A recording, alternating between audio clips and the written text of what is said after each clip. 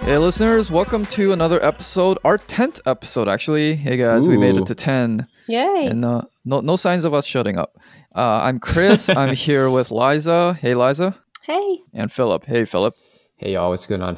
All right, so this episode we will talk about the new Netflix movie, The Trial of the Chicago 7, supplemented by an old French film from the 90s called La Haine. But, before we get to that, as we always do, we'll recap this week with stuff that's been going on. And Liza, you had, there's a tweet that really interested you regarding Steven Yeun. And it was somebody who just quoted something he'd said, I think, years ago when he made Burning, about how it was like the first movie that essentially liberated him as an actor. His movie Minari is coming out, and he's getting some Oscar buzz. So, Liza, why don't you just give us more of your thoughts on this? Yeah, why don't I just sum up the tweet? Basically, he just said that he felt very free to work in Korea, where he was not bounded by white gaze and the pressure of good representation. And I would say that it's what I've been getting at since episode 1 of this podcast. Asian American media is in such a sorry state because, the whole space never existed before. And I don't even know why, because there was a point in time where martial arts, Asian martial arts, was just exploding on the global scene, especially here in the US. But the assimilationist crowd has done everything that they could do to distance themselves from what they consider a negative trope. I'm learning now that to them, a trope is just something that is like purely Asian, like having an accent, doing Asian martial arts. I don't know if it's something white, then it's not a trope. It's like actually very welcomed. Yeah, it's like anything that distinguishes you from the white middle class. Mm-hmm. That is considered a trope. Like anime has always existed. J-pop went through a huge, I don't know, they had like their moment in pop culture, like in the 90s and the early 2000s. But we basically just went through years of non-existence in the media, and I absolutely put plenty of blame on Asian Americans themselves. Like they wanted so bad for like good representation, good meaning they want to be portrayed the same as whites, and to be part of the dominant culture for so long that they never bothered to create anything for themselves. So instead of embracing the culture that our homelands produced and that so many of us brought over here with them, they just wanted to be like dumb jocks and prom queens. This is like it's almost true. Like they want to be like, true. Yeah. They want to be like the frat guy. They want to be like the stupid jock. They want to be like the kid that sucks at math. Uh-huh. They want to be like, I don't know. They want to be like, God, I don't know. I don't even know what girls want. I guess they just... the hipster girl. Is this like a strictly like millennial Asian American phenomenon? Because I feel like these days, if you look at... Oh, no. I think it goes... I think if anything, the younger you go, the less you're likely to be afflicted by this. So millennials got it bad, and the older millennials got it especially bad. Gen X even worse. I don't even want to think about like baby boomers. If such... I don't even know Asian American baby boomers can even exist, because if you're that age, you're probably an immigrant. Mm-hmm. Yeah, they were 1G, right? But I'm saying like now, if you look like now that Asia is cool, now that like things like movies like Parasite are winning the Oscars and whatnot, people are starting to embrace the Asian side of things rather than try to make this Asian American mishmash of bad media. Yeah, but it's also, I think some people are much more genuine about it than others. Like, for instance, I think, especially in like, YA books, there's like a lot of books that are trying to grasp onto the whole K-pop thing. And some of it just, it's like, it feels very, Johnny come lately kind of thing. So it's like, okay, it's better than nothing, but it doesn't feel particularly genuine. Speaking of Steven Yeun, I just realized that he would never have these opportunities if he wasn't at least passably fluent in Korean.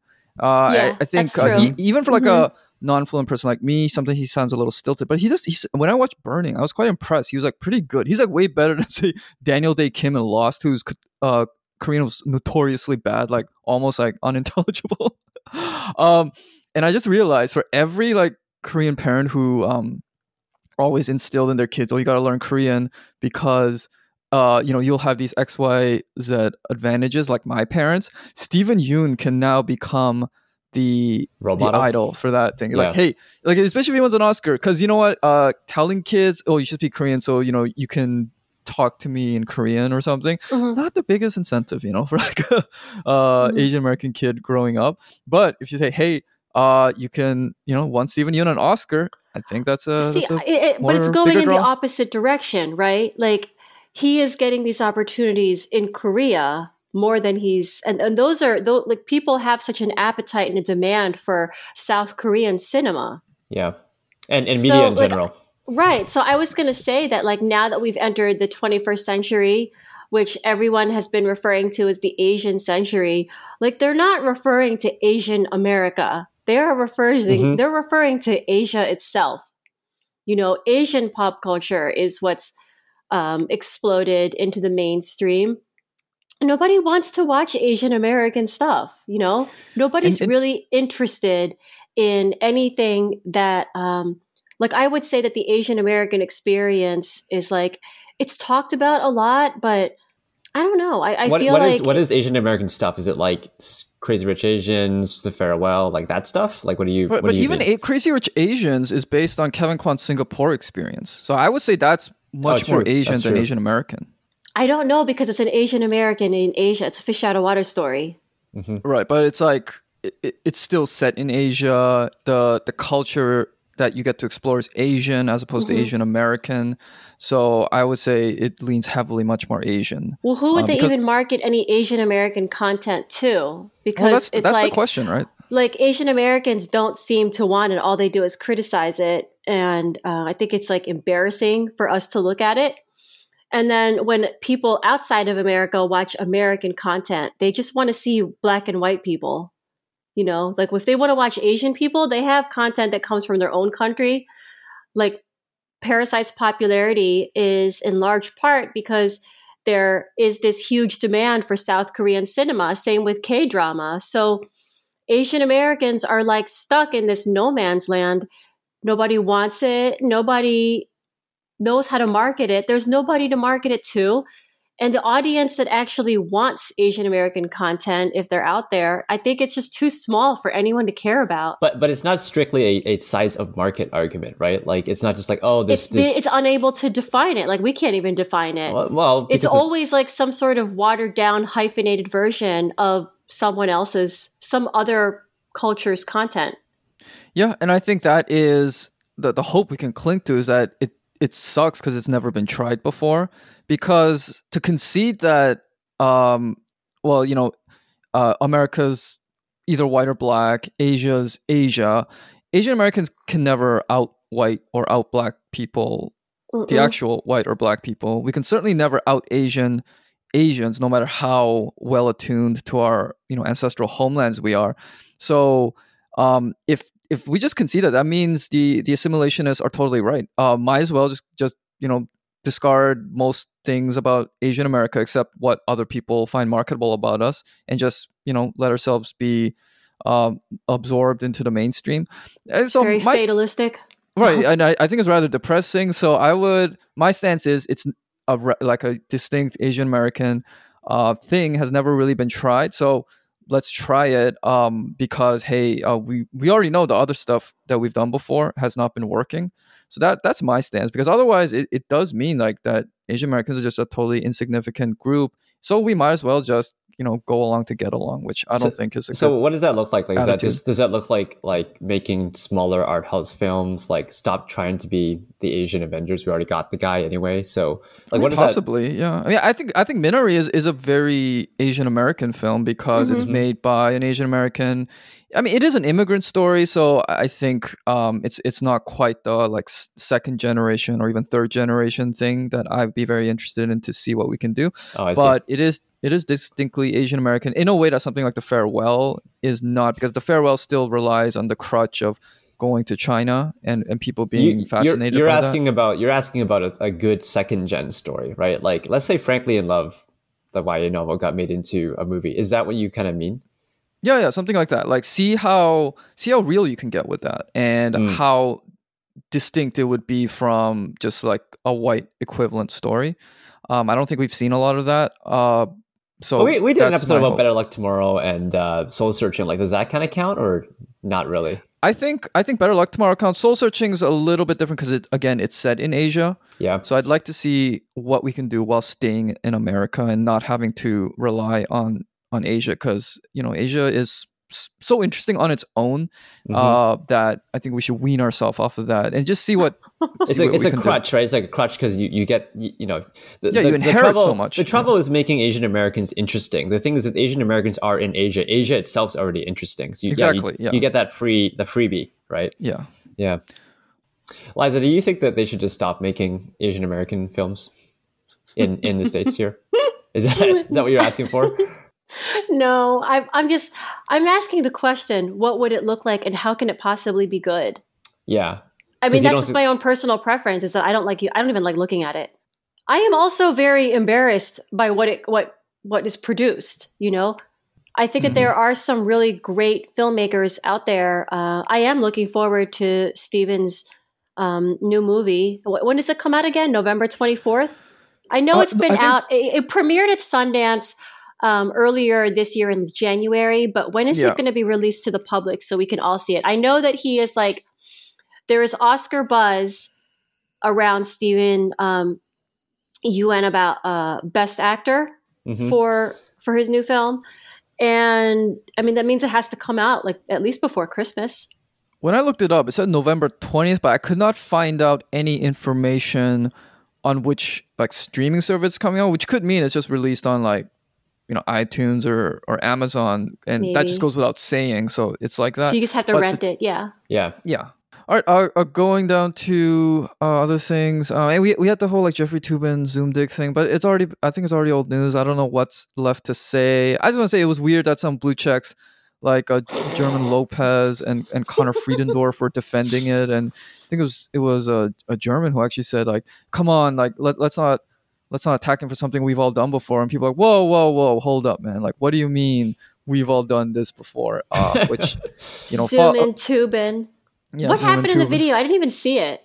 Apparently he was. I never off. saw anything. Oh my god! I didn't see it. I thankfully I don't think that footage is out there. Like we see his dick and everything. Like well, he's they saw it.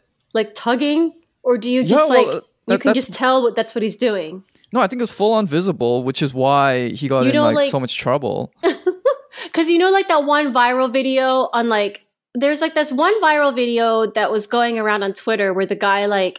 He thinks that his camera's turned off, but he gets up and he gets like the paper towels and the lotion. I thought that was like a fake, like a comedy thing. Like it wasn't a real thing that happened, but it probably definitely happened, like in someone's company. I don't know. Sure. Who like this guy was suspended, right? He wasn't even fired. Who gives a shit? Like right, but fine. Like the fact that they had to make that a show of it. If it was just like a private embarrassment thing, it would have been like, hey, let's keep this internal because we don't want one of our actual like staff writers or whatever to get this image stuck with him. But obviously it must have been bad enough that people were actually like pissed off who were on the call. And I was just thinking I would defend him if like he said okay, goodbye all. He thought the camera was off and he was like on his bed jerking off. That's a totally honest mistake. And it's like whatever. It's obviously he should probably apologize privately, but that's not something that's like an aggressive move against the other people. But it wasn't. Was this like a public Zoom call or is this like a private internal meeting? No, I think it was an internal meeting. But him knowing full well that he was still on the call, I think thought the camera was off, and the way they said it made it sound like he was doing it as like. Kind of how you give a finger to someone behind their back. Like, you don't intend them to see it, but you're doing it out of like, because an act of aggression. You think your video's hidden, but they're still doing their fucking like, staff meeting or whatever. Yeah. And you're like, I'm going to jerk off during this stupid, boring meeting. Yeah, something like that. Or Okay. maybe somebody he didn't like was talking. So he was like, yo, suck on this, that I kind see. of thing. That's what it sounded Oh, like. sure. Was them. it positioned as like a sexual harassment thing, like Louis C.K. flashing? I think whatever, so. or- I'm sure there were women on Wow. that call, which is probably one of the reasons he had to, Right. take. Again, this is not going to affect him at all, which is why it was so telling that these blue checks were so in defending him. Like already people have forgotten. Do you But think more than one person was like, I'm going to read some articles written by this guy, the New Yorker, because I want to know what his deal is? right. And it just reminded me of the whole like Gia Tolentino thing. Obviously, this is much better than that in terms of his offense, because whatever, like jerked off, whatever. But just the way that they defend someone in their own class from anything it just reminded me of that. But as I said, already old news. Nothing's gonna happen to him. He'll be back in a week or whatever. So not too much to talk about. Some controversy over at Vogue. Apparently, people have now realized that the September Black issue of Vogue was kind of not enough. Maybe Anna Wintour might still be a racist bitch or whatever. So, see, something I like this. can't I don't believe that anyone's surprised by this. exactly. See, I don't even know who to side here because obviously I really don't care about Anna Wintour, but also it Nobody seems like reads Vogue anymore. Like, Exactly. has anyone bought the September issue in like a decade? Is that a big issue? Like, is that like The September issue is always their biggest issue of the Oh. whole year. so it's like Okay. the But, Sports like- Illustrated swimsuit issue or something. I I mean, not like No, literally, not- but it not- is like the famous issue that comes out every year. Yeah, September is always their thickest one. Like on newsstands back in like the 90s, when I was little and my mom would buy it, it would be like the size of a phone book. Yeah, And I haven't even cared or thought about the September issue in like more than a decade because I haven't read sadly I haven't read a print magazine in a while. So what's the problem here? Like the problem is that they did some big like BLM related issue in September. I think so. Purporting to be like, anti-racist. And then she says something. I couldn't even find what word. I'm sure it's like the N-word or something really terrible, but I couldn't even find what word, she no, said. I don't think it's like one thing she did. I think it was people Years, it's like just saying decades and Jesus. decades of her the environment that she has cultivated because she's like Okay, it's like the Bon Appetit she's like thing, the but it's end all bigger. be all. Yeah, kind of. I think that Condé Nast actually does own Bon Appetit, but Okay. Anna Wintour at Condé Nast, it's like she is the head of everything. Yeah. That's Liza, right. you had to tweet about Condé Nast standing for condescending and nasty. I thought that was a good tweet. Also, it's just like such a Dickensian name. I like didn't Condé make it Nast. up. It was How actually a could- reference to that Toby Young novel about his experience working at Vanity Fair, how to lose friends and alienate people. Oh yeah, but with a name like Condé Nast, like the place didn't even have a shot from the get go. Like how can you have a name like that and be a good place to work It's a at? person's name. I think the founder's name or something like that. But Oh, no, that's even worse. Someone had to Anyway. live with that name. yeah, they don't want to die. Like this magazine, I understand people are not really big into magazines and stuff anymore, and maybe in particular Vogue. But like they refuse to die because like I think fashion refuses to die in the sense that they have so much kind of claim to culture and status, right? Like it's just hard to imagine it going away. So she won't be fired for this. Like she'll be fine probably.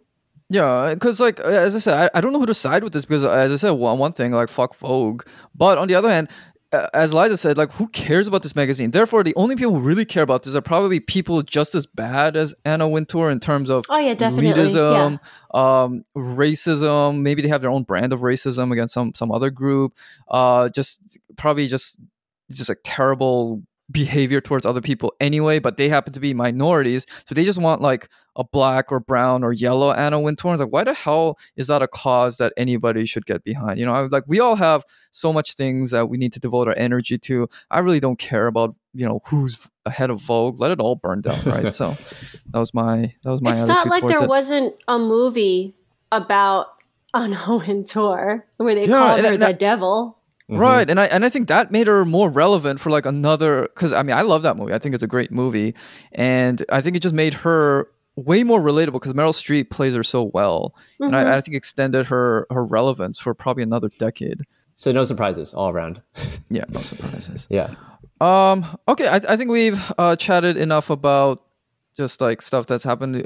How should we dive into the trial of the Chicago 7? Yeah, let's Okay. get into it. You know, this when we talked about doing this episode a while ago, we always talked about doing an episode on positive portrayals of mass uprisings in film, partially because there's so few to choose from. Like there's so few, it's unbelievable. And even less when you're looking at American movies. You know my stance. I'm not necessarily turned off by a movie's politics. I will watch and enjoy movies with absolutely horrible messages. Let's take Top Gun, for instance. The movie is a glossy GQ editorial looking, it's a very sexy portrayal of the US military.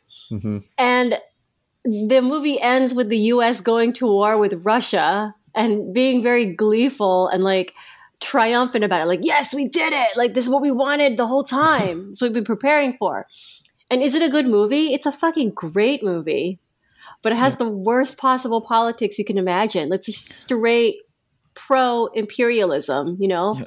In a way, it worked too well because there's like that famous story about after the movie came out, a lot of people wanted to sign up for the Top Gun program. Yeah, more people wasn't real. enlisted in the military after Top Gun than they did after Pearl Harbor or something. Oh, really? Yeah, and then a lot of people wanted to join the Air Force and enroll in the Top Gun program, but it doesn't exist. Navy. And then I guess the Navy had to tell them, oh, sorry, that doesn't really exist. But you want to be crammed into a submarine for like 12 months out of the year and risk dying a lonely death if anything goes wrong? Huh? Can we sell you on that? It's still refreshing to see leftist revolutionary movements portrayed positively in modern cinema. So like La Haine is probably the example that I would go to like forever. You know, that movie came out in 96 and now the trial of the Chicago 7, which doesn't go as far lefty as La Haine does, but I think it still does a pretty good job. Yeah, just contrast the trial of the Chicago 7 with, say, like Forrest Gump and how it treats like the anti-war movement in Vietnam. Like Forrest Gump, where the lead hippie woman dies of AIDS, and remember the Wesley, her boyfriend, the white Black Panther or something, who beats her. Yeah, so it just portrays the protesters and then so there negatively. was like who I assume is supposed to be the Abby Hoffman inspired character when Forrest Gump goes up on the stage in DC. Yeah, he has the same American and he just flag keeps jacket. Saying, he just keeps saying the F word like over and over and over again. Yeah. And they just all look so dirty and like, I don't know, they just... That was my question when you said that they don't like these kind of leftist protest movies you don't see them a lot. Is it because they don't get made a lot, or is it that when they are portrayed, like when protesters are portrayed, historically they're portrayed as being the antagonist, the bad guy, the people? Yeah, I don't think it's a mistake. I think that they're historically portrayed as the bad guy. I don't think it's always the director's fault either, to be honest. I'd say that most directors, especially the ones that came up like post-Vietnam or like during the Watergate era, I feel like they are pretty lefty, but the CIA has spent like hundreds of millions of dollars on controlling the narrative by making sure that they get final approval on any script. Like Black Hawk Down from 2001. Yeah, I think one of the characters, one of the soldiers was later found guilty of being a child rapist.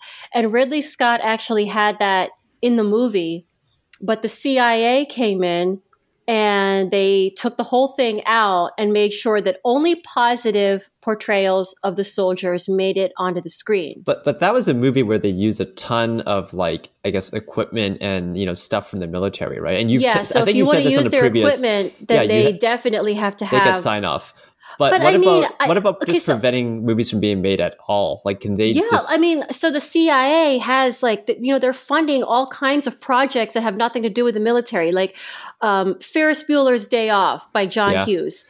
That is also DoD funded because, like, the Cold War is also a cultural war. So, like, Ferris Bueller, he's very casual and he's very spontaneous and he's fun. And like, I guess what they're trying to get across is like Soviets, they're not fun, It's like if you are trying to be spontaneous or casual or just speak your mind in any way, it's like to the gulag for you. Yeah.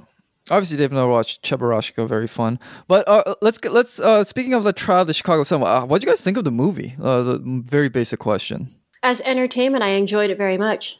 Well, I'll Yeah, say so this. did I. Like the last episode, we talked about how we talked about election movies, and I was like, I've never like really cared for the genre of like political movies. I've never cared for the genre of like courthouse. Is that a genre? Like movies that Oh, yeah, basically Courtroom take place- dramas. Courtroom dramas. Like I never gave. Yeah. I don't think I've ever sat through one, but this one I really really enjoyed. But also like my politics have completely like flip flopped since the olden days, right? So it was very it felt very relevant. I don't know if this movie was made intentional. Like, did they make this during COVID? Because it felt like it was almost a response to BLM. No, they couldn't have done it during COVID. It would have been impossible. Yeah, there were huge crowds and stuff in some of the shots, right? Yeah. And So the timing worked out very well for them. It On a did. tangent, Liza, you're talking about DOD funding. Speaking of courtroom thrillers in general, I wonder how much of that is funded by the American Bar Association because it makes lawyers look really cool, even though most lawyers will never see the inside of a courtroom. So I think we should follow that trail as well. Probably. I mean, Aaron Sorkin. What is his other most famous screenplays that he's written? He wrote A Few Good Men, also a courtroom like another drama. famous courtroom drama. Yeah. I've seen Social Network. I've seen Moneyball. I've seen Molly's Social Network's Game. also kind of a legal thriller. it's got some legal. Yeah, it's not the courthouse, right? But they have some. He's quite very a few obsessed scenes. with the procedural, isn't he? Yeah, because like political wonks will often come from law or just have like the same skill set as what makes a good lawyer. Attention to detail and that kind of like love of I think intellectual. He also did boxing. Steve Jobs, which is That one I have not seen yet. That one I haven't seen yet. But I also really And like I'm this talking movie. about the and- Michael Fassbender version, not the Ashton Kutcher version. Oh yeah, nobody even cares about that. But I actually really like this movie as entertainment. I didn't really know what to think of it going in, so I enjoyed it a lot. Was as a movie. One thing that did immediately make me suspicious though was the casting of Richard Schultz, the lead prosecutor, because he was casted by Joseph Gordon-Levitt. And Joseph Gordon-Levitt is probably one of the most liked actors in Hollywood. Yeah, He I've also seen played like Edward Snowden that's right. Right, so the in first the thing I Oliver noted Stone movie. when he showed up, I was like, wait, he's about to become like the bad guy, like the prosecutor, right? Has he ever played a bad guy like Joseph Gordon-Levitt in a movie? No. I guess Don John, you might say he's kind of a sleazebag in that. He's a sleazebag, but he's definitely a protagonist who's redeemed at the end. You don't kind hate of him, thing, yeah. right? Yeah, in the same way he's redeemed at the end and throughout the movie. Even he hesitates in the first scene when he's Exactly. put up against this That trial. immediately rang off like certain bells in my head. After the movie, I looked him up. There's actually an interview he gave to the Chicago Tribune where he explicitly says, "Yeah, I never stood up at the end." And all that stuff about me having doubts about the case, totally the opposite. Oh, the actual lawyer, Richard Schultz. Yeah, he's still alive. He's like ancient, but he's still alive. So I mean, I that was like, doesn't bother me, though, to Okay. take artistic liberties in a movie because it's like, this isn't a documentary. right, but It's a drama. It tips his hand, right? Because it is very sympathetic to the Chicago 7, but he cannot do that without saying, "Hey, you know what? Except for the crazy evil judge, who I thought was great, Frank Langella, who plays him. I was like, I recognize that actor and his cadence. Where have I seen him? He's Nixon in Frost Nixon. That's the thing I saw him. He's really good as the villain. Just like I was just watching that movie, like someone please punch this judge in the face. Until the end. Okay, can we talk about the ending? Where Can we go through a bunch of it first? sure, okay.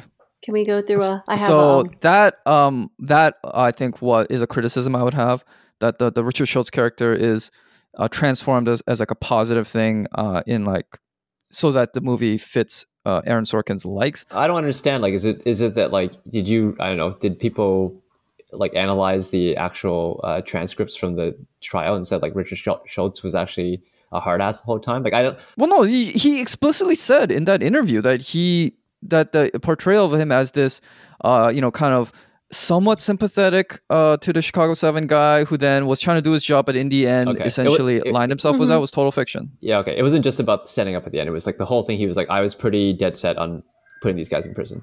Yeah. Okay. I mean, you already know I'm a big fan of Aaron Sorkin anyway. I don't think that there is I don't think there's another screenwriter out there besides him and Quentin Tarantino that have mastered the art of conversation in films. Certainly stylized conversation. Nobody's that articulate in real life. Although Wouldn't that be a great world to live in if everybody, like if all your work meetings or like your team meetings or your get-togethers with friends, like everybody was that quick and witty?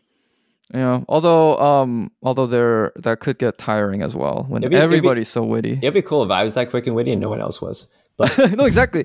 There's a great line from The Importance of Being Earnest by what's his name? Oscar Wilde. Yeah, just some guy named Oscar Wilde, where one of the characters is like, "Oh, everyone's so witty these days. I'm so bored of them." Which I think it would happen if we lived in an Aaron Sorkin world. But I found this very funny tweet where there are a lot of the lines, like a lot of the really good lines from the movie, were actually recycled from all his previous works. Oh, really? Mm-hmm. Which I guess you'd have to be a huge fan of in order to even notice, because he's done so much. But he certainly has his like go-to licks or something that. What's an example? Is there an example? The possessive pronouns, that exchange between really? Eddie Redmayne. I don't think that was even on there. But where was that from? No, I mean like that's just very typical of Aaron Sorkin. To have like grammar it's like drama? Sorkinese, like he has like his own vernacular kind of. One of the specific examples is when there's that fight between Tom Hayden and Abby Hoffman, where Hayden says, my problem with you is that in 50 years, when people think of progressive politics, they're going to think of you. That's from The Newsroom, in exchange between the Sam Waterston and the Jeff Daniels character. Yeah, he also does a ton of in his dialogue. It's just loaded with references, so they're exciting for pop culture junkies like me. I think that there are certain actors that have been cast in Aaron Sorkin written movies that they act his dialogue very well, like better than others. And I would say that like Jesse Eisenberg in Social Network was really, really good at Sorkin's dialogue. Mm-hmm. The delivery. Like the cadence, delivery, the neuroses also. Oh yeah, for sure. Eisenberg is very good at that, for sure. I would say that like Tom Cruise in A Few Good Men was good at it. And I'd say that in this movie, Sacha Baron Cohen does Sorkinese very well. Mm-hmm. Let's talk about him, because Liza, you said that you think he'll win an Oscar for this? He's going to be nominated they're probably going to put him up as Best Supporting. Right, because that's what it felt like to me, because I thought you said he was going to be for Best Actor, but it seemed, I don't know, who would even be the best actor if anyone was nominated for this? Too much of an ensemble cast. Right. Yeah, it is ensemble. It feels like it's between him and Redmayne are the two top billed, but like there's quite a bit of contribution from everybody else too, so hard to say. I mean, those are the two that's where all the conflict is in a group dynamic. It's between those two men. Mm-hmm. Yeah, you told us about this whole Oscar run thing before I watched the movie, and when I watched it, I was kind of like maybe extra scrutinizing Sacha Baron Cohen's acting. I thought he was all right. I didn't think he was super duper great in this movie, but he was good enough that it made me think about how I love it when comedic actors or comedians play like a really good dramatic role. Right. Yeah, like Jim Carrey in Eternal Sunshine, or Adam Sandler when he did Punch Drunk Love. Yeah, actually, I was thinking about Adam Sandler in what's that recent one? Uncut Gems, more recently. Uncut Gems. Yeah. And what's his face in Stranger Than Fiction? Was one of my Will Ferrell. Will Ferrell. Yeah. So very Cohen's good. really good here. And didn't he do like a Israeli like military TV show or something like that recently? I want to see that now because of his performance here. But anyway. Wait, you mean he went to Israel and did a TV show there, or is it a TV show about like another one of his like Ali G characters? No, it's a serious like drama where he plays a serious role. Oh yeah, okay. Yeah, but anyway, he was good here. I just didn't think he would like necessarily Oscar worthy, but that's my take. Yeah, until he's put on the stand, I didn't think he had like a particular standout scene where it was like him doing his own thing. Like, he has his like exchange with Hayden, and then he has like his little stand-up bits, but that seems more like expository thing. So I think if for like the Oscar bait stuff, it seemed like when he's put on the stand is the scene that is supposed to showcase him. It'll probably be the clip that they play when they announces the nomination. Right, I think that like so all the most entertaining zingers, they go to Sacha Baron Cohen. Like he has the best. I think he has the best lines in the movie. Oh yeah, for sure. And Yeah, he's and probably he was the most. extremely well cast for that role too, like the zany hippie. Like he was a perfect casting for that that character. Yeah, so like just thinking about the fact that Aaron Sorkin is probably going to be, I don't know anyone else that could, but Aaron Sorkin will most likely be nominated for best screenplay for this movie. And I would say that like just listening to his dialogue compared to so many of the other movies that I watched, he and Tarantino are the only ones whose characters have actual conversations. Like there's a nice rhythm to everything since they're usually dialogue driven movies. And like I would say that there's like poetry in the way that Sorkin writes his dialogue. You know, like you have to read poetry over and over again and it can be interpreted so many different ways. And I think that the opening scene of Social Network has been noted for this when Jesse Eisenberg and Rooney Mara are sitting in the bar, that long conversation about the final clubs. Yeah, there's probably been like a bajillion YouTube breakdowns of that conversation, right? Well, there's payoff in the end that leaves you with some kind of like profound feeling or reflections. And I think that Sorkin's movies will leave you with that. Like there's so much humanity and complexity, and they always leave you pondering afterwards. So his movies are some of the few movies where I actually wish that the movie was longer. Like you said, you watched this thing like 4 times in a row. Yeah. So with Chicago 7, I finished the movie and then I went right back to the beginning and I watched it again. And then I woke up the very next morning and I watched it again. Like I relate to a lot of his characters, not because I'm witty and articulate. Like, come on now. Yes, you are. It's more like I don't know when to shut up. Like a lot of his characters. Oh, that's good. So like I really relate to that. But Chris, you were talking about Abbie Hoffman's final monologue in the movie where he takes the stand. And I think that that's the part where it gives his whole persona a more palatable liberal shift. Right. Can you explain that? Like that. It's that line about how the institutions of this country are good, but the people running them are bad. And it's like Abbie Hoffman would never say something like that. That sounded like he would Obama-ism. never. He was till the end of his life, he stayed very anti-government all the way. Mm-hmm. Yeah, and it definitely makes him, as you said, more palatable. I don't care that much about accuracy in movies, like even historical dramas, so I'm not that bothered by that one line. I think that this general idea still gets across. Like protesters good, government corrupt, trials can be political. And, like not only are trials political and the government's corrupt, I think that this movie takes it a step further. The government is vindictive too. Sure. But I think also the movie says like the Nixon administration was vindictive. And precisely because of that Sacha Baron Cohen line about institutions being run by terrible people, the implication is, whoever came after... You can vote yourself out of this mess. Right. And can we now go to the ending? Yes. Or is it... Okay. So the ending is... So Tom Hayden is allowed to give the final remarks. Because the evil Judge Hoffman, says he thinks Hayden's been like the best, most contrite member of the 7, and he just openly tells him, tries to bribe him, saying, "Oh, if you keep it short and sweet and basically grovel at my feet, I might give you a lighter sentence." I don't know if he meant him individually or the group. I think individually, he meant the group, but definitely individually, right? Because they were always trying to split the group up, right? But anyway. Sure, okay. So then, Eddie Redmayne has his moment of crisis, and then he ends it by reading out all the names of the killed soldiers, American soldiers, or whatever, in Vietnam, and it's like this rousing moment. I was like, when that music came on, though, I was just like, "Come on, this is too much." and there was build up to it because his buddy was like writing the list like in 3 different scenes throughout the movie. So you knew something was going to happen with that, yeah. So you thought that it made too triumphant a scene that was actually like like an unhappy ending for the group itself. Yeah, I mean, I just have a couple of things. For some reason, I thought that the guy who played McLovin, like Christopher Mintz-Plasse, was in this movie. I thought he was playing Rennie because they kind of look alike, right? But it's not. So I was like, oh, hey, McLovin's like acting again, and he's in this movie. But it turns out I was wrong.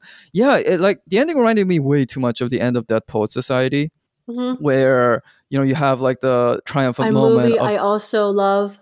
Oh yeah, I love That Poet Society. And then it reduced the judge who had before been so like hateable in a good way. Like you really thought this guy had real power.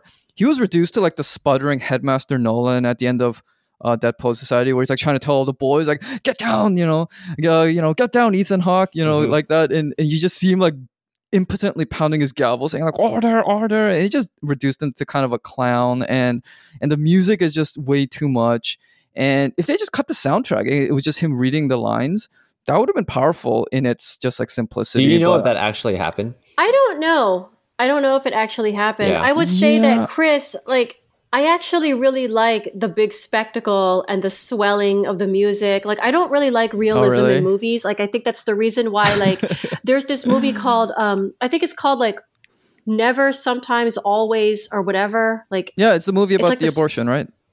Yeah, and I watched it, and I was so underwhelmed because I was like, oh my God, it's like a road trip movie, but there's no hijinks. And like, there's no like soundtrack, and there's no laughs, nothing outrageous happens. I'm so bored. This is too real.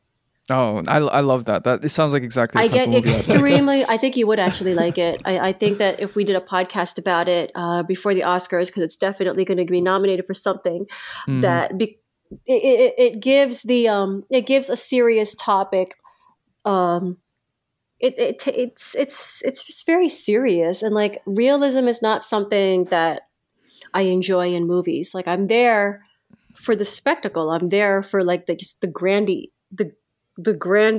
But I think they're like, it's fine to have a grandiose scene because it is a big deal, end of a huge trial. But I think what Chris is saying and what I kind of agree with is that it was a little bit cringe the way it was put together. Like when I saw it, I was like, this is a little bit cringy. It's a little bit corny. I'm okay with it because I assumed it was what happened. Right. Yeah. But none of the articles I read about it were like, oh yeah, that was totally fake. And it seemed like, by what Richard Schultz said, where he's like, oh yeah, I never stood up when they read I think he said like, I never stood up, which implies that they did read the names. That's right. Seated, yeah. I just had a problem with the music. I thought it was too much. I thought they could have gone for something a little bit more subdued, because the act itself is so powerful that I thought the music took away from it. Like, ooh, look, pay attention to me too. It's like, no, like the what Hayden's doing, that's really powerful. No, I want the music. I want the very Hollywood ending. Because it's something that would never happen in real life. Like I would love a soundtrack to my life and a score. Like a laugh track or like a, clapping. Yeah. She woke up in the morning on time. It's clapping. Laugh track. Which composer would you want to soundtrack your life? Maybe we can answer at the end. Let's give ourselves a little time to think about that. But what I did after the movie was quickly reread the sections of the 1968 election in this book called 1968: The Year That Rocked the World by Mark Kurlansky. Very interesting book. I read that book too. Oh yeah! Oh, you did! Oh yeah! Some random facts that I thought were kind of funny. Apparently, the actual original place they were supposed to have the convention in Chicago burned down, like months by before. Accident? Yeah, and it was like this building that everybody hated. It cost like a fortune, and then it burned down. And then they had to go to this place that was much farther away from, like, I think downtown, whatever. Another funny thing was, Abby Hoffman and Jerry Rubin, as a prank, wanted to nominate a pig as their like party's presidential nominee when they were in Chicago. Okay. But then they had to fight over whose pig should get nominated, because apparently Rubin had this like big ugly pig, and Hoffman had this much cuter pig. And they ended up going with Rubin's pig, but apparently it caused a really big rift between them at the time. Wow. And this was actually very interesting. So a lot of people blame Daley for not granting the protesters the right to their own space, because it's like the best thing you could have done was probably just let them do it and ignore them. You really gave them what they wanted by just being just being so over the top. But apparently he wasn't just being a jerk. I mean, he was a jerk, but there's a very particular reason. And it's because had he granted them the right to march down to the Hilton or the convention center, whatever route they wanted, they would have actually had to march through a neighborhood called Bridgeport, which is where he grew up. So to him, it would have been a personal, too much of a personal insult to let these dirty hippies march through his town. That's one of the major themes of the movie, though, right? Is that so much of politics is based on just these personal grievances. Exactly. Yeah.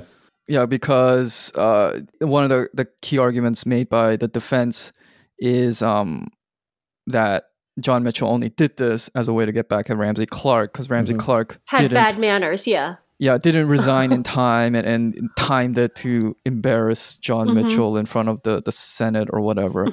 A thing that nobody in the public cares about, or probably even knew about, except for people in the know.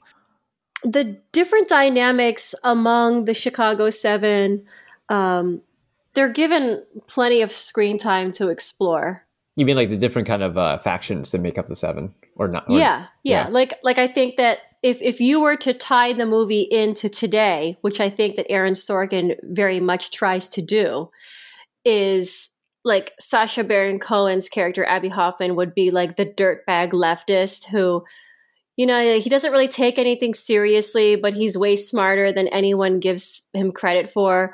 And then there's Eddie Redmayne's character of Tom Hayden, who's very task oriented. He wants everyone to take everything seriously. Yeah. And there's so many different factions on the left. I would say that Eddie Redmayne's character probably is representative of the Democratic left. And then the Sacha Baron Cohen character is just way further on the left, Okay, yeah, this is perfect. I wanted to talk about actually the exchange they had, right, in their conspiracy house, where Eddie Redmayne says he doesn't want to kind of fuck up politics with shenanigans, and he accuses Abby Hoffman. He says that you don't want the war to end. You actually do not. The last thing you want is for the war to end.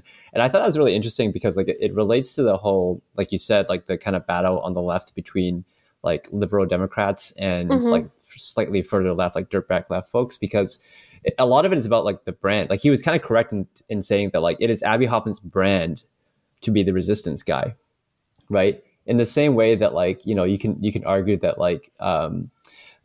some leftists might even want Trump to win. Resistance Democrats, well, as a way to own the libs and make a point about the futility of the status quo in politics, right? It's their brand to be correct about how wrong liberals are. So that was, again, it felt there's so much of this movie that made sense for things happening today. Maybe at least the things that we look at online.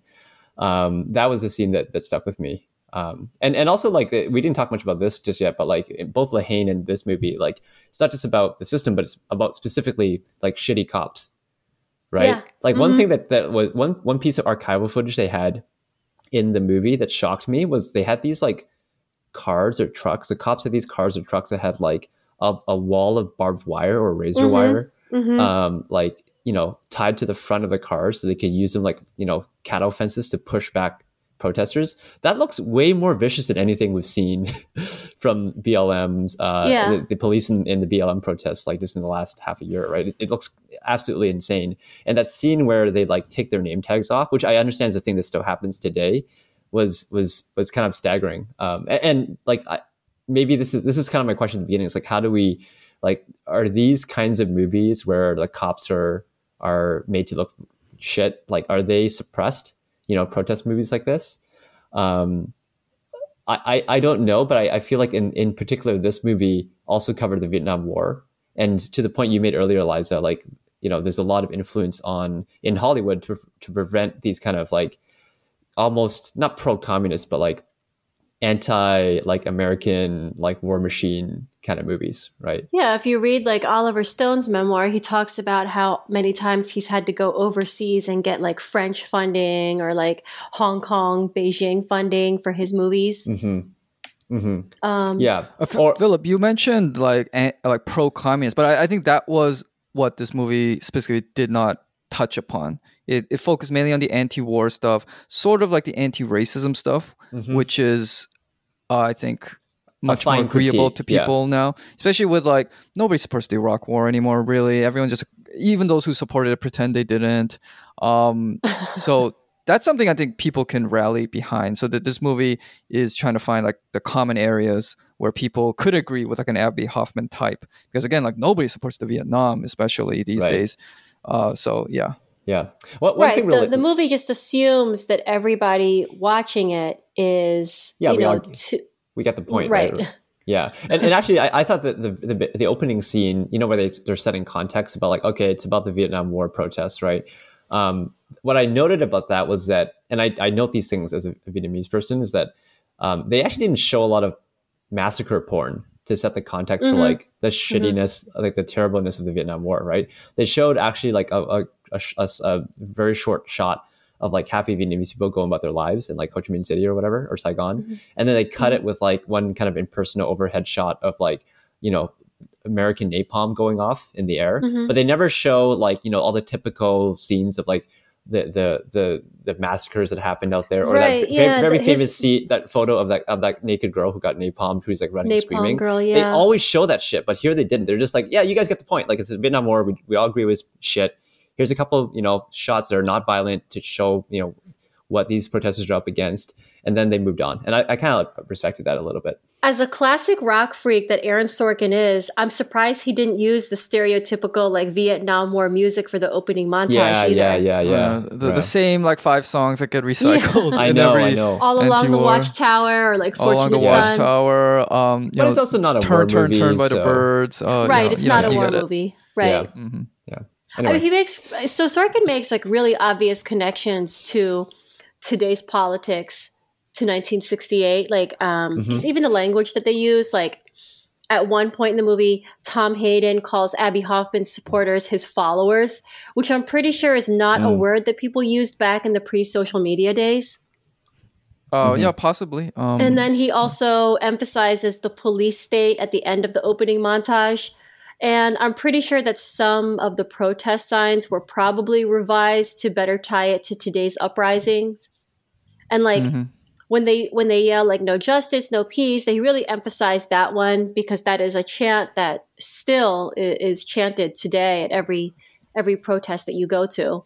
Yeah, some of the chants were like akin to like the pigs in a blanket, burn them alive, whatever the hell they use these. Like, it sounds like either they haven't changed much or they're definitely referencing the contemporary lines they have here. Yeah.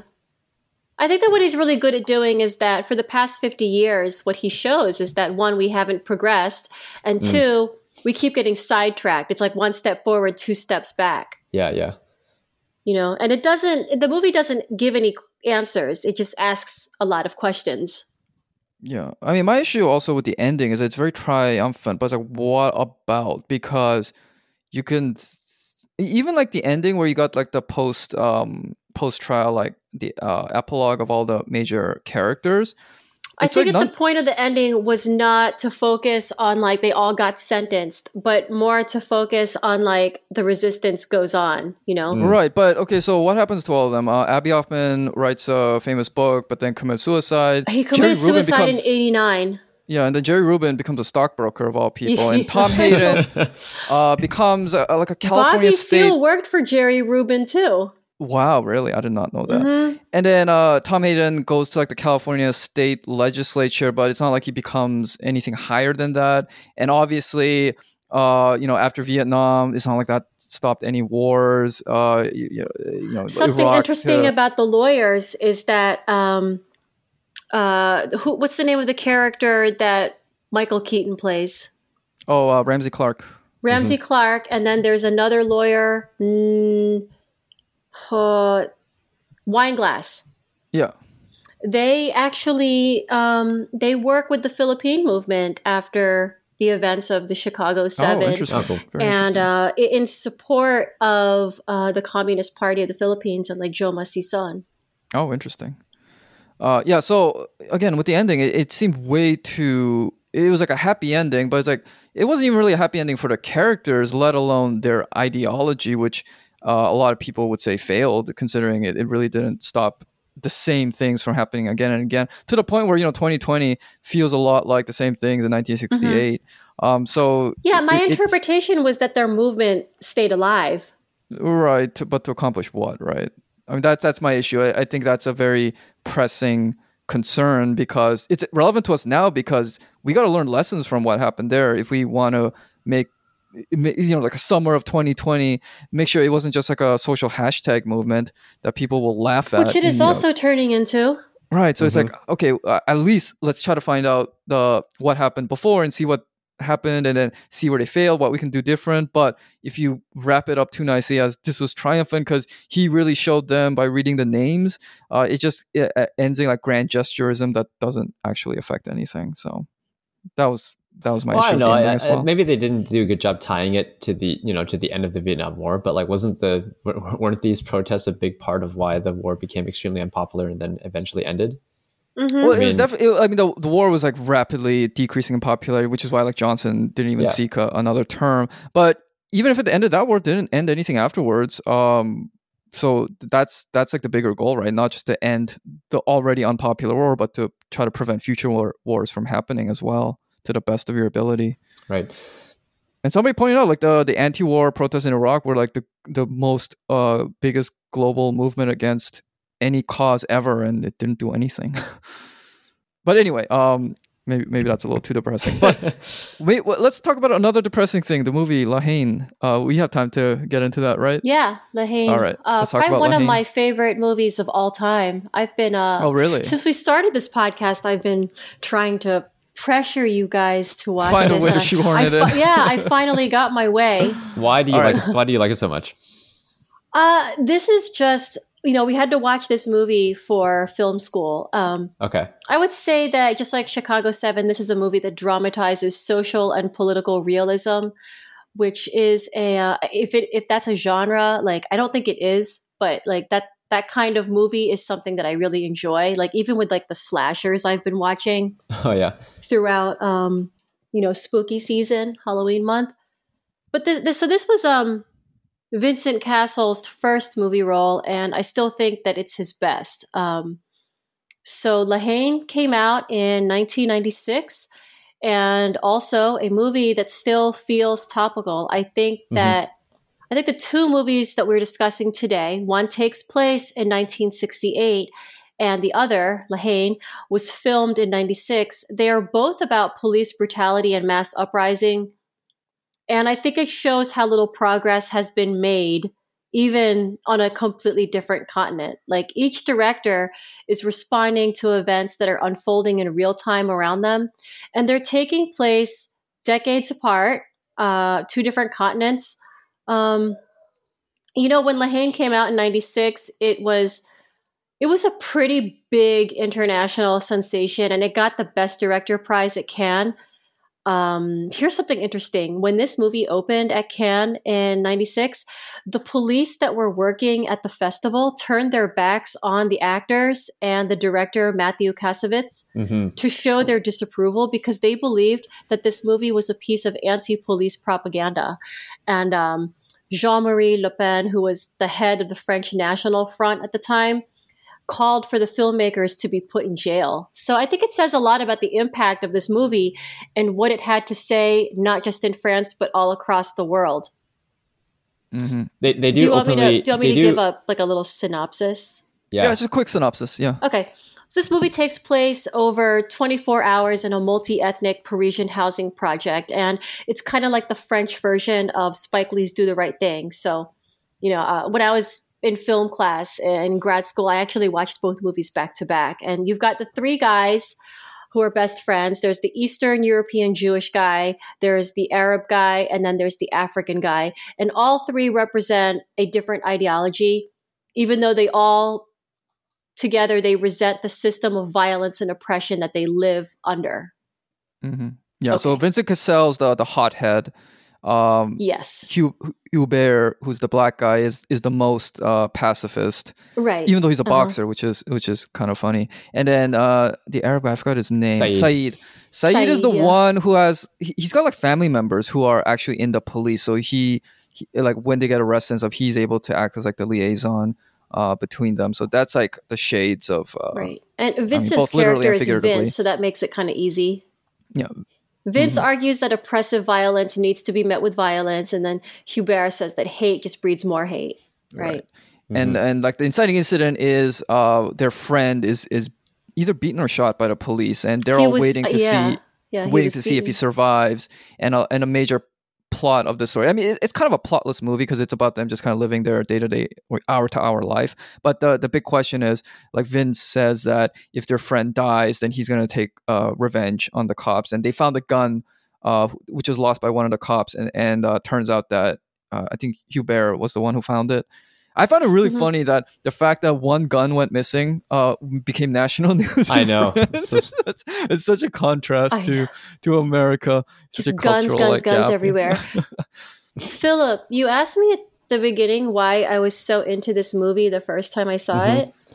I was actually thinking about that, and I was like, like I think that this might have been the first time that I ever saw a movie that took place in Paris that wasn't all like romantic fairy Amelie. tale Paris. Or fucking Emily in Paris, that hot Oh my trash. god. Yeah. Continue, Eliza. Yeah, like I think that the way Paris is portrayed in cinema, it's like we almost forget that they have poor immigrant neighborhoods and they have the exact same problems with policing and white nationalism that we do everywhere else. Like that just shows how powerful propaganda and media can be. Like just the opening of the opening of La Haine is very similar to the opening of Chicago 7. Both movies open with a montage of actual news footage. La Haine uses the music. He uses Bob Marley's "Burning and Looting." Yeah, and the movie is based on an actual incident. There was a French Zairian teenager named Makome Mbowole who was shot during an interrogation at a police station. That happened in '93, so that was like a few years before the movie was made. But it is based on a true story. Was it an accident? Probably not. I mean, if he was like shot at a police station, it's like, oops, my gun in my holster went off in your face. It was probably they were probably like waving it around at him. I mean, there's a really disturbing scene. If the ending to this movie was a reference to that. That seems to be. Yeah, I mean, spoiler alert. In the end, some cop is harassing Vince, and he's like waving a gun at his head, being, "Oh yeah, are you scared, motherfucker?" and everything. But it accidentally goes off and kills him. And it's a very just like jarring scene because like the last like say 20 to 30 minutes, it's just the friends just kind of bonding as they're trying to get back from Paris to their and Vince to their changes neighborhood. his ways. Mm-hmm. Yeah, he hands the gun over to Hubert. Yeah, he hands against to Hubert, and then the ending implies that there's like this. Not quite a Mexican standoff because there are only two of them between Hubert and the police officer, but like there's like you hear like two gunshots, and I think the assumption is both of them killed each other. Right. Yeah, it's so off it's a screen very, sad though. movie. You just see Saeed staring straight ahead. Just like helpless. He like can't do like, anything. What's your interpretation of that ending? My interpretation was that society pulled the trigger. Yeah, because like Hubert is, as I said, the one who has the most hope in, hate breeds hate. You have to, love everyone and things like that. But in the end, even he just like loses hope when he sees that there's like just his friend just gets, even his friend who finally seems to have calmed down a bit, even after they learn that their friend dies, because their friend does end up dying in the hospital. For this like cop to just kill him so senselessly, like Hubert just snaps, and it seems to be the message for the audience. Like, hey, and Saeed has to witness all of it, right? Like you think about the kind of consequence for all three characters, Saeed, Hubert, and Vince. They all are in no control over their fates by the end of it, right? Like they get harassed by cops who are just always fucking up, shit in their neighborhood. They get shot. One guy gets shot accidentally, and the other guy gets shot, shooting this cop, and the third guy has to be traumatized forever, seeing his two best friends killed. Which like, after all they went through, right, this was still the outcome. Like it feels very hopeless, much like how we came to the conclusion with Chicago 7. The opening and closing line of the movie is the same thing. It's it's about a society that's on its way down and how some people are going to fare better than others. But it's also a commentary on how without real material change, we're doomed to repeat the same cycle of police brutality and oppression that's seen in the movie. An interesting companion piece to this, I think, would be Cassavetes' first movie, a movie called Cafe Au Lait, which came out just like 2 or 3 years before this. Now, Cafe Au Lait is a romantic comedy of sorts. It actually stars both the actor who played Hubert and then Vincent Cassel. Oh yeah. And then the plot of this movie is that there are two guys, one played by Cassavetes himself and Hubert. They're both in love with the same woman who happens to get pregnant, and it's the two men, and she won't tell like whose it is. I don't think she even really knows. So both guys are trying to figure out how to both, try to be the one who takes care of her, but do they have to work together, etc. And I noticed that it's the woman's played by the woman in the art gallery in La Haine. Remember the one that Saeed really likes? Yeah. And tries to like hit on in the art gallery. That's the woman who plays her.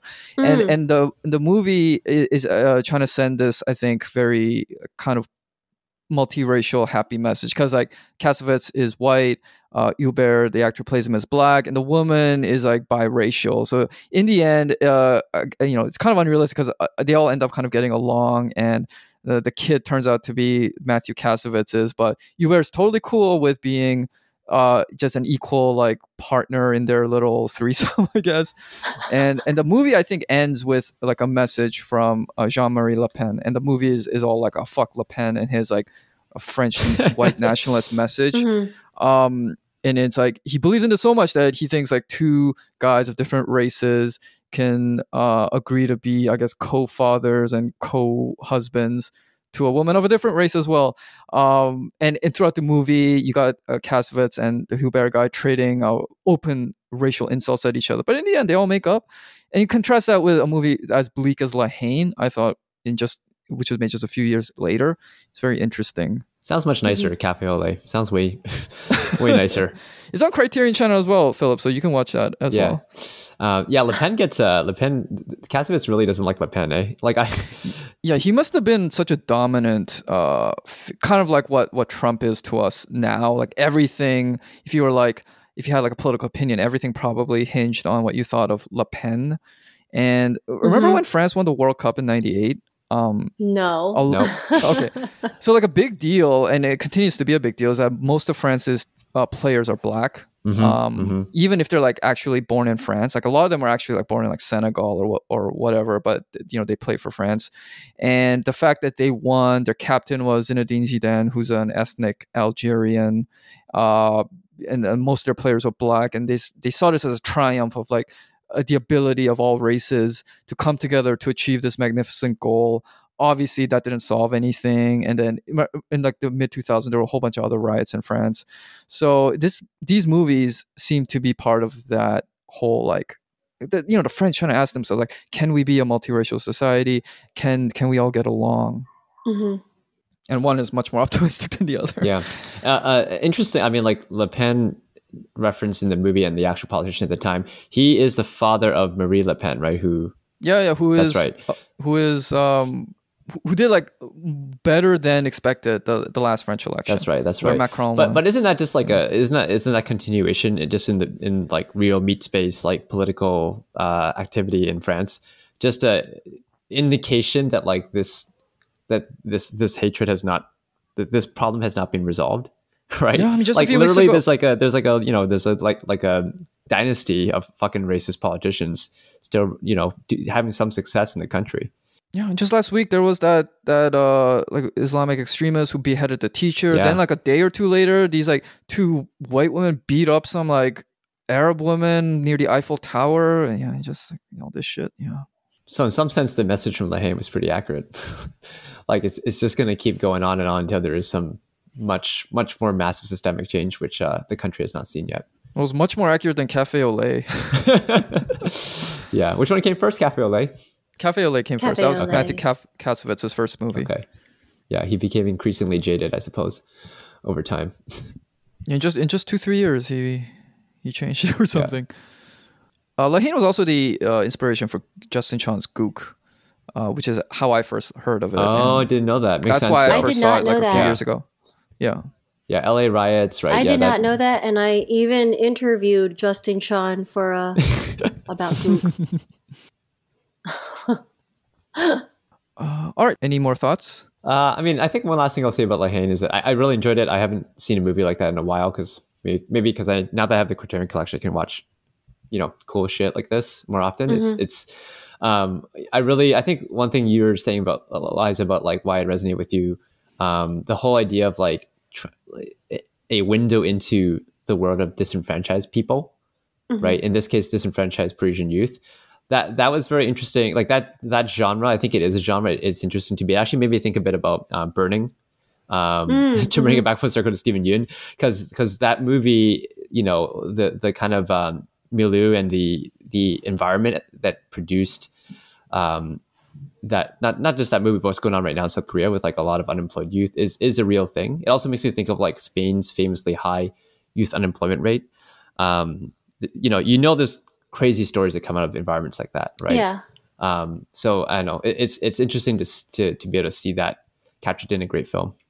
And also just like very visually stunning. The cinematographer directing, all that was great in La Haine. So definitely want to watch more movies like this.